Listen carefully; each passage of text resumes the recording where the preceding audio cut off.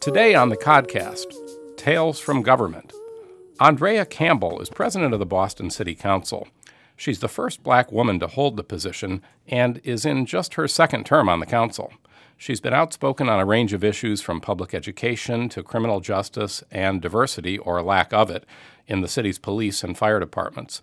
But ask her what ties it all together and what drove her to run for office in the first place, and she doesn't dive into the details of important policy points. She starts by telling her own story. I'm Michael Jonas from Commonwealth Magazine. Andrea Campbell is here to tell us that story. It's riveting, heart-wrenching, and also inspiring. Andrea Campbell, welcome. Thank you, and thank you for that wonderful introduction, and thank you for having me. So you're presiding over the council and in your second term, and there's a lot that we could try to get into about what's facing the city and the things the council's working on. But I'd love to tell people a little bit about who you are and how that really informs, as I said, the issues you work on and the fact that you're even here in public life and have run for public office. Sort of take us back. I know you're a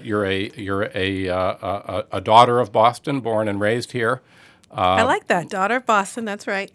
but I don't know. I mean, I guess the sort of the most direct way to put it, I guess, is sometimes you hear people talk about someone who was born on third base, in terms of people born with a lot of a head start and a lot handed to them. And in hearing your story, it, quite candidly, it's sort of, I guess, the opposite of that in many ways. It is, and it's interesting that you use that sort of analogy or metaphor because it reminded me when I was completing my application to Princeton University, there was an optional section where you could fill out an essay and add anything that they didn't know about you. And I remember thinking, what do I write? What do I put there? And I ended up writing about what it meant or what it felt like to start, or at least I thought that's what my childhood was, sort of below ground zero, really. So what was that? I mean, I grew up in the city of Boston. I was born and raised here. I never knew my biological mother because when I was 8 months old, she actually was driving to visit my father, who was in prison at the time out in Walpole waiting for trial. And on her way there, she gets into a car accident. And she had, at the time, my older brother, who was 2. She dies on the scene, and he survives, luckily. And then my father gets sentenced to 8 years. Actually, I think it was longer than that, but ended up serving 8 years in prison. And so my twin brother and I, my older brother, didn't know him until he got out of prison. So during those first 8 years, I often talk about the instability in our lives. And my grandmother, we lived with her. This was my mother's mother, who, she was a fantastic woman. She grew up in the South, in Virginia, and frankly cleaned houses, and worked really hard, and wanted the best for her daughters, including my mother. So when my mother passes away, of course, she's sad, she's angry, she's a whole bunch of things. And she uses alcohol usually to cope with those moments. And so during those times when she was struggling, my twin brother and I and my older brother were often put into either foster care or somewhere. And then we would often put back with her. So it was sort of this cycle of back and forth. And even at a moment of time, we lived with a relative we call Ma, and her name is Cynthia Watson. She was an incredible figure in my life that I often don't talk about, but I have a half-brother, and this is his mother. So we lived with her for a period of time. We're in foster care. So we're living with various folks who sort of form our existence at that point and really help us to grow as children. But there's a lot of instability during that time. And you were how old when your mother died? 8 months. And so then and that's that gap between sort of 8 months and 8 years old where we're sort of moving around, and then my father gets out of prison and we go live with him. And do you think that, kids have a a certain remarkable resilience. Not that they don't sort of feel the trauma and the wounds that they may encounter, but kids kind of sort of take what is to be the way things are. I mean, how did you sort of think during those years, what is this? Where am I? Where my father's off somewhere locked up and my mother's gone? Or did you kind of adapt and think about it differently? Adapted. Yeah. I don't think I really noticed Right.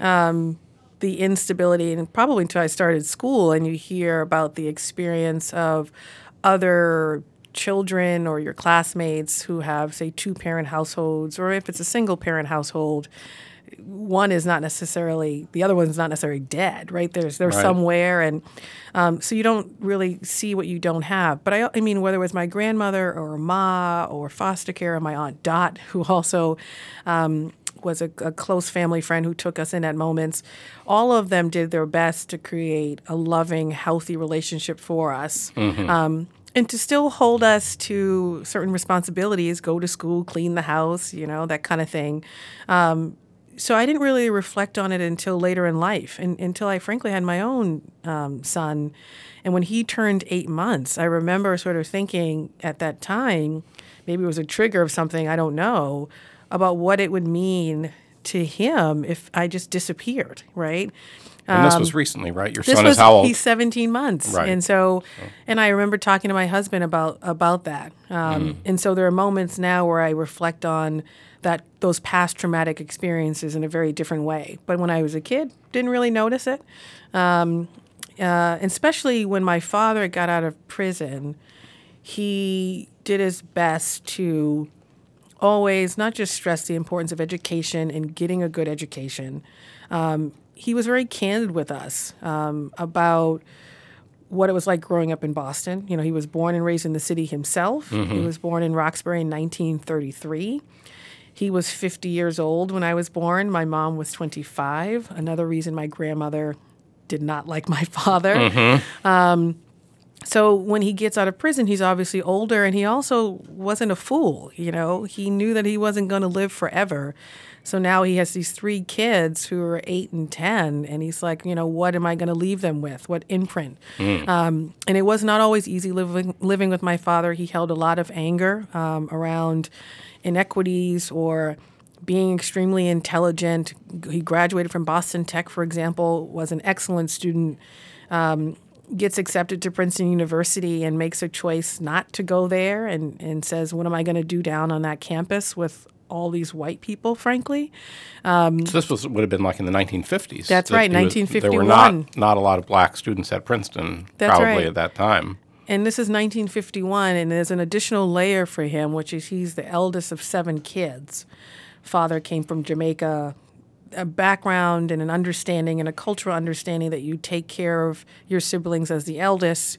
So that meant something to him. And so for him, the better option was to go in a different direction. And that led to periods of incarceration and other things that I think he didn't want for us and for my brothers. And he talked candidly about that. Mm-hmm. But he also understood that we were grappling with systems, right? It's not just this idea of individual personal choice. I think sometimes, or personal responsibility. Here was someone who was doing all the right things, working really hard, going to school. He was an altar boy in Roxbury at St. Cyprian's Church, doing everything that a young person was called and asked to do, right. And still found it difficult to get a good job, to live in a neighborhood that you wanted to live in, to do well for yourself and your family here in this city, just like many others experienced during that time frame. So fast forward to me, my brother, and my older brother, and there's lessons he wanted to impart, and education was one of them. So right. You certainly did well by that on any score, right? And when he, when we were reunited with him, I went to BPS schools like he did. I went to 5 of them. The Blackstone in Roxbury, or now the South End, I should say. Right. I went to the Harvard Kent in Charlestown, the Bradley in East Boston, the Timilty in Roxbury, and then finally Latin School. And I was, the product of busing. I lived in Roxbury in the South End, but yet went to school in Charlestown, East Boston. So I was bussed around. But school was always a safe haven for me because although God loved my dad, he held that anger, and sometimes he took that out on whomever was around him, either in tone of voice or other ways, those frustrations with the system. So we saw a lot of that. And so I went to school hoping not only to get a good education and to learn, because that was what we were told was important, but also to get out, to create something for myself, not knowing what that was. And I had really excellent teachers and mentors and a ton of programming through those institutions that allowed me to go to Princeton University and then to law school at UCLA, or to frankly sit here as the first Black woman as council president in the city of Boston. Right. And when you applied to Princeton, was that did that have something to do with the fact that your father had applied and been accepted there? Absolutely. Yeah. I had never heard of Princeton before my dad would share this story. And I remember being at the Timilty Middle School, and at that time it was Dr. Roger Harris, who was our headmaster, who also had a relationship with my father. And, of course, he, too, and the teachers at the Timilty wanted us to also be thinking about college, even before we left their building to go off to high school. And so at that time I said, well, if he didn't make it, I guess I can. And so Princeton was always on the list. Never visited, didn't even, I think at that time, know it was in New Jersey. And so it just always sort of remained on that list. And when the time came to apply to colleges, I just knew I wanted to get out of Massachusetts and Boston. So I said, well, I'll apply to Princeton. And that was the only school I applied to. Really? You applied to one college? I applied to one college. It was meant to be, apparently, and that's where I ended up going. Wow. And you've talked about during the time when you and your brothers were, sort of bouncing around in different homes, that there was, in particular, an effort always to keep you and your twin brother together, even if you weren't always able to be living in the same place as your older brother. That's right. So there was really... obviously, there was a special connection there. Absolutely. And I was struck actually only much later when I learned that his name is Andre, and so... Andre and Andrea. So, right. I mean, you're connected absolutely. every which way. Absolutely. And my older brother, who has a compelling story himself that he can share himself, but has a very compelling story, grappled with things that were different. My twin brother, the same thing, and things I didn't recognize growing up. But as you look back, and they cycled sort of in and out of the criminal justice system too, they had to deal with different things than I did growing up. I often share with respect to my twin brother, my older brother, I'm sure would have similar stories. I wasn't stopped by the police on the way home from school. I remember that happening to my brothers, even though they were not involved in anything, and including my twin brother. And him coming home and just seeming sad or just depressed. And at some point pulling out of him, like, what happened? And speaking to being stopped because they thought that he might be connected to something that happened in the neighborhood or in some other neighborhood. We also went at some point to different schools. And when he got into trouble, he would often end up at the McKinley School, which still is around. And, right. And, you had some good teachers there looking to give social and emotional supports and other things, but he was grappling with maybe past trauma, the anger of my father, so many different things, being stopped by a police officer, someone pulling out a gun on him, all these different things that I didn't grapple with. And it's actually quite interesting that recently I went to visit, it might have been actually early this week or just last week, the King School in my district. And I was there to read to children in the 7th grade, and the teacher whose classroom was immediately next door knew my brothers, both of them. Wow. He comes into the classroom and stands in the back, and of course I'm wondering, like, who is this random guy standing in the back? He says, I'd love to chat with you when you leave here because I knew your brother, Andre. I was his teacher, and I met you when you were 11 years old, and your father at the McKinley School. He was a good kid. And so I walk out, of course, I get goosebumps. Right. And he talked about what it meant to teach Andre. He talked about my older brother. He sent me this lovely email talking about my father wanting to always show them a different way and me a different way, and how entrepreneurial my brothers were and how they'd sell candy to have money for themselves, all kind of things. So it was quite remarkable. But he also spoke to the anger that my brother Andre felt with respect to some things that happened to him, that sometimes our young people don't have the space in which to share it. Mm-hmm. And that has an imprint and can show up in how they act. And when you talked about them experiencing something different than you, it sounds like you mean as boys. That's as right. Black boys growing up in the city, and what that means. But then, it's still, we're talking about it today. In fact, there's That's even right. a city commission there's been meeting over time, I know, on this question. Yeah, and I mean, I think whether it's women or young boys, all our young people are grappling with something. Mm-hmm. And they're different. Some of those issues are the same, and some of them show up differently with respect to boys of color versus girls of color. Right. We never want to leave them out, right? But growing up, I would just often look at my brothers and say, get it together and go to school. And, I felt like I was almost a mother figure, like just do your work. Right. It was more complex than that. Right. And you don't see that until you gain some level of maturity, which luckily I have gained since growing up. But then, of course, since losing my twin brother. So talk a little about that, because Yeah. I know that, again, his story, ended very Yeah, he's the inspiration in many ways. Yeah, so it's crazy. This month is 7 years since he passed away. And he cycled in and out of criminal justice system for various things. But the last time he was arrested, swore up and down it wasn't him. But the struggle was that he had a disease called scleroderma. It's an autoimmune disease. There's no cure for it. Had been doing quite well.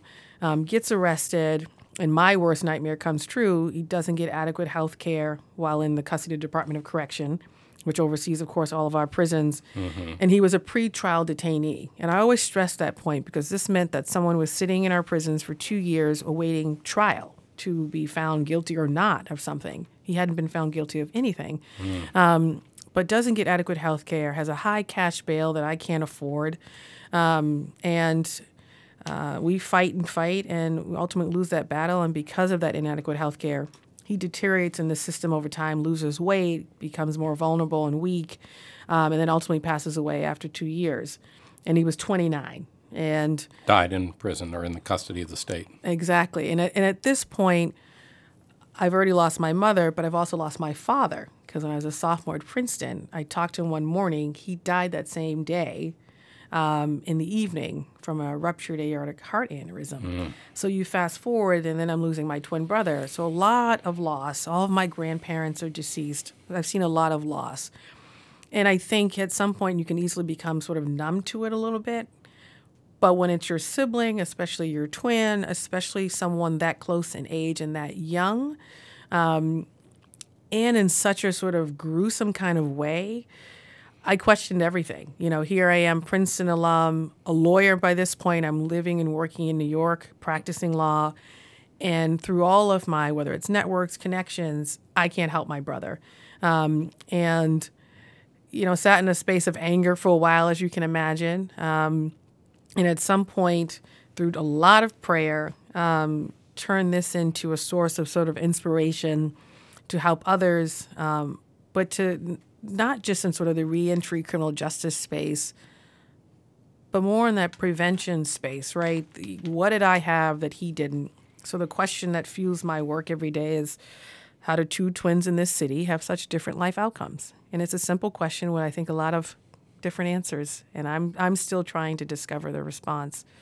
And I'm learning pieces along the way. How do you kind of reckon with it, or as imperfectly, or you said it's still an ongoing process, but talk a little about what are the things that have struck you about that fact of this incredible divergence from, people who shared the womb together, or shared the same household. That's right. For many years. So it's sort of, they always talk about the nature and nurture. I mean, you sort of shared the same We started out together. environment. Yeah, that's right. And the same sort of, lineage. Yeah, and I think I no longer blame sort of individual people, right? I think I look at systems as a whole, and how do these systems, whether it's the system that punishes folks for something or thinks they deserve punishment, a system of how they treat those who are arrested for something, how they view them, systems of education, how they don't show up for the most vulnerable, and the inequities in these systems. And I try to peel that apart a little bit, not just using my story, but also the stories of many others in the communities I serve. Right.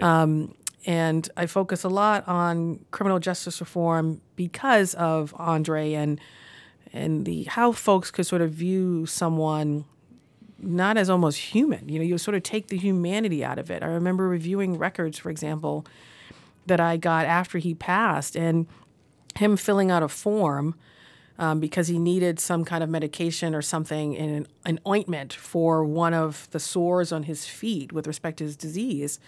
And someone sending that form back and saying, you filled out the wrong form, and never actually coming to help him, right? And if we are sometimes we get so angry and upset as to how other countries, say, are treating those who are incarcerated or those who are pretrial detainees, or you talk about Guantanamo Bay or other places, I tell folks we need to look in our own backyard.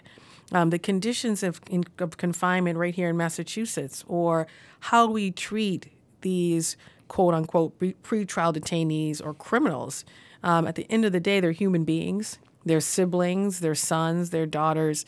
So I focus a lot on the criminal justice piece, reentry, these systems, and hopefully getting these systems to show up differently by sharing pieces of real stories, right, including my own. Right. I focus a lot on education, looking at those disparities between me and my brother, my older brother. I spent a lot of time at the Burke High School, and Dr. McIntyre is doing such incredible work there that often probably doesn't get the recognition it deserves. Right. We hear a lot about the teacher. troubles That's right. At the sort of open enrollment high schools in the city, as they're called. And that's a gem. That school's a gem in a lot of ways. It comes out of turnaround status, the only high school in the state to do that. Right. And the woman who was leading this effort was a teacher of my twin brother, Andre. He went to the Burke, but at the time, the Burke wasn't accredited, which is a different standing than Boston Latin School. Yes. And so clearly some inequities there. But you had folks like Dr. Mack back then who were working to change a system to show it better for everybody. And I still talk to her about my brother. And so I am looking at how do we ensure not only that students have quality education and a good school to go to in their neighborhoods and a good BPS school, but how do we also make sure that the schools that are doing really well in certain neighborhoods that people are really excited about and proud. I'm proud when I say I'm a BPS graduate and a Boston Latin School graduate. But I also need us to recognize that there are a lot of folks in our community who don't feel like they have access to a Boston Latin School, who don't feel like they have access to a good elementary school, a good middle school. And if we don't give them that access in a fair and equitable way, what then will come of them? And so I use my story and others to highlight those inequities and then push the system to show up differently with respect to these families that feel left out, but all of us. Because if a system is failing some, it's failing all of us. And we should all sort of be either ashamed or grapple with that in some way and think, how can this show up a little differently? And, I mean, it's sort of asking a broad question, but how do you feel we are doing in Boston on that sort of big picture question of achieving that, We have a lot of work to do. And I don't mince my words with respect to that. I mean, even if you read recently the Boston Globe magazine about valedictorians. That was a really gripping Absolutely. series. It was very powerful. And to get these graduates to share their stories so candidly was really powerful and excellent work. And all of them, were the success stories by all metrics. And even they are struggling to make it either through college or to go after their dream that they had for themselves when they were in our system. Right. So what does that tell us about, their classmates who weren't the valedictorian, who just made it over the line and graduated? What That's does right. that say about the sort of state of The of problem the may be schools? worse than we thought. Yeah. And in that we have to just shift this system in such a major way. And I think that's true for so many different things, but that we don't have time to waste. Families don't have time for us to wait 5 years to close the achievement gap. They need these systems to show up for them now. And we talk about the importance of education and getting a career and going after your dreams and knowing the basics and people holding you to high expectations. We have a lot of work to do, and we can't keep blaming whether family, students, and personal choice. No, we have work to do on our end, at the bowling building, at the central office, at City Hall. And that's okay. I think when people are pointing things out to us that we could do better, we don't have to get defensive. We say, okay, all right, let's do better. And that can be for a small program. I was talking to a group of seniors this morning at the Dorchester Y, the senior home repair program. Some of them are like, that worked for me. Others are saying that program was a disaster for me, and let me tell you why. The work that was done was not done well. Or after the person died, I had to pay $30,000 as the daughter-in-law of this person. I don't know that they read the fine print when they signed the paper and knew that this loan was going to attach to the home and leave us with this debt. So they're telling us we need to do better. It's not to make us look bad. It's just offering suggestions and ideas, and we have to be open to receive those and do better. In government, sometimes I think, I've worked in the private sector, I've worked in government. We are slow to respond or to take constructive criticism, and we often move slow and waste a lot of resources. And I think there's some things we could learn from the private sector, from the nonprofit sector, in terms of serving our constituents in a better way. Mm-hmm. And certainly, when you talk about the work we have to do in criminal justice, there's a whole range of issues there. Some people have been heartened by the recent bill passed on Beacon Hill that suggests kind of a turn away from some of the policies that people have viewed as kind of overly punitive and not really helpful in getting people back and reintegrated into society. And also locally, certainly, there are people who have been heartened by the election of Rachel Rollins as the new district attorney, by the city having the first black police commissioner. Hopeful changes, I guess, in your mind, but would you still say those are, like with the schools, there's a huge amount left to be done to sort of declare the criminal justice system kind of having reached the kind of level of fairness or having the justice in it that people think has been lacking? Yes, there's a lot of work to do in that space, and I am a big supporter of Rachel Rollins, and I've known her for some time as a young, when I was a young black attorney coming up in Massachusetts. I was involved with the Massachusetts Black Lawyers Association. She ran it at the time and said, "Come on in," and invited me to different spaces to be able to expand my network so that I could get good careers, and was very intentional about that. But she, along with our great Commissioner Gross, they have tough jobs because they not only have to do the work. Mm-hmm.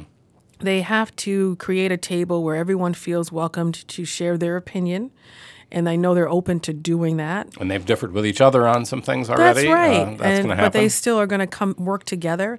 But they have to talk about race, right? Mm-hmm. They don't have the luxury of saying, you know what, let's not talk about that. Let's talk about socioeconomic status. No, they have to talk about race and the history that artificial construct has done in not just Massachusetts, in this country. When you create terms that say there are certain categories of people that are lesser than another group of people, we're in trouble. And what's often lost sometimes in this conversation is, of course, our indigenous community as well. And it's a history often that folks don't want to grapple with. But whether it's me as the first black woman council president, Rachel Rollins, Commissioner Gross, Congresswoman Presley, who has been doing this even from the council when she was the first woman of color to join the Boston City Council before she went down to D.C., didn't have the luxury of not talking about this.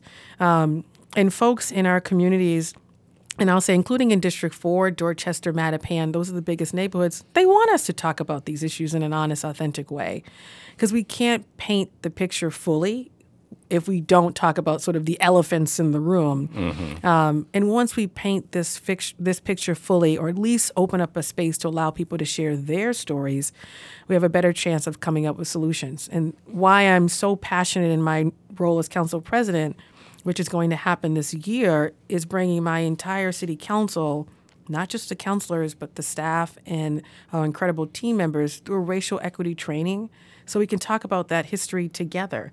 And that folks who identify as Irish or Italian, growing up in the city of Boston, have their unique history, they should also have a space to be able to share theirs. And I'm hoping that training will allow us to come up with tools so that we show up in the work with a bit more compassion and understanding for, and I'll put that in quotes, the other. Mm-hmm.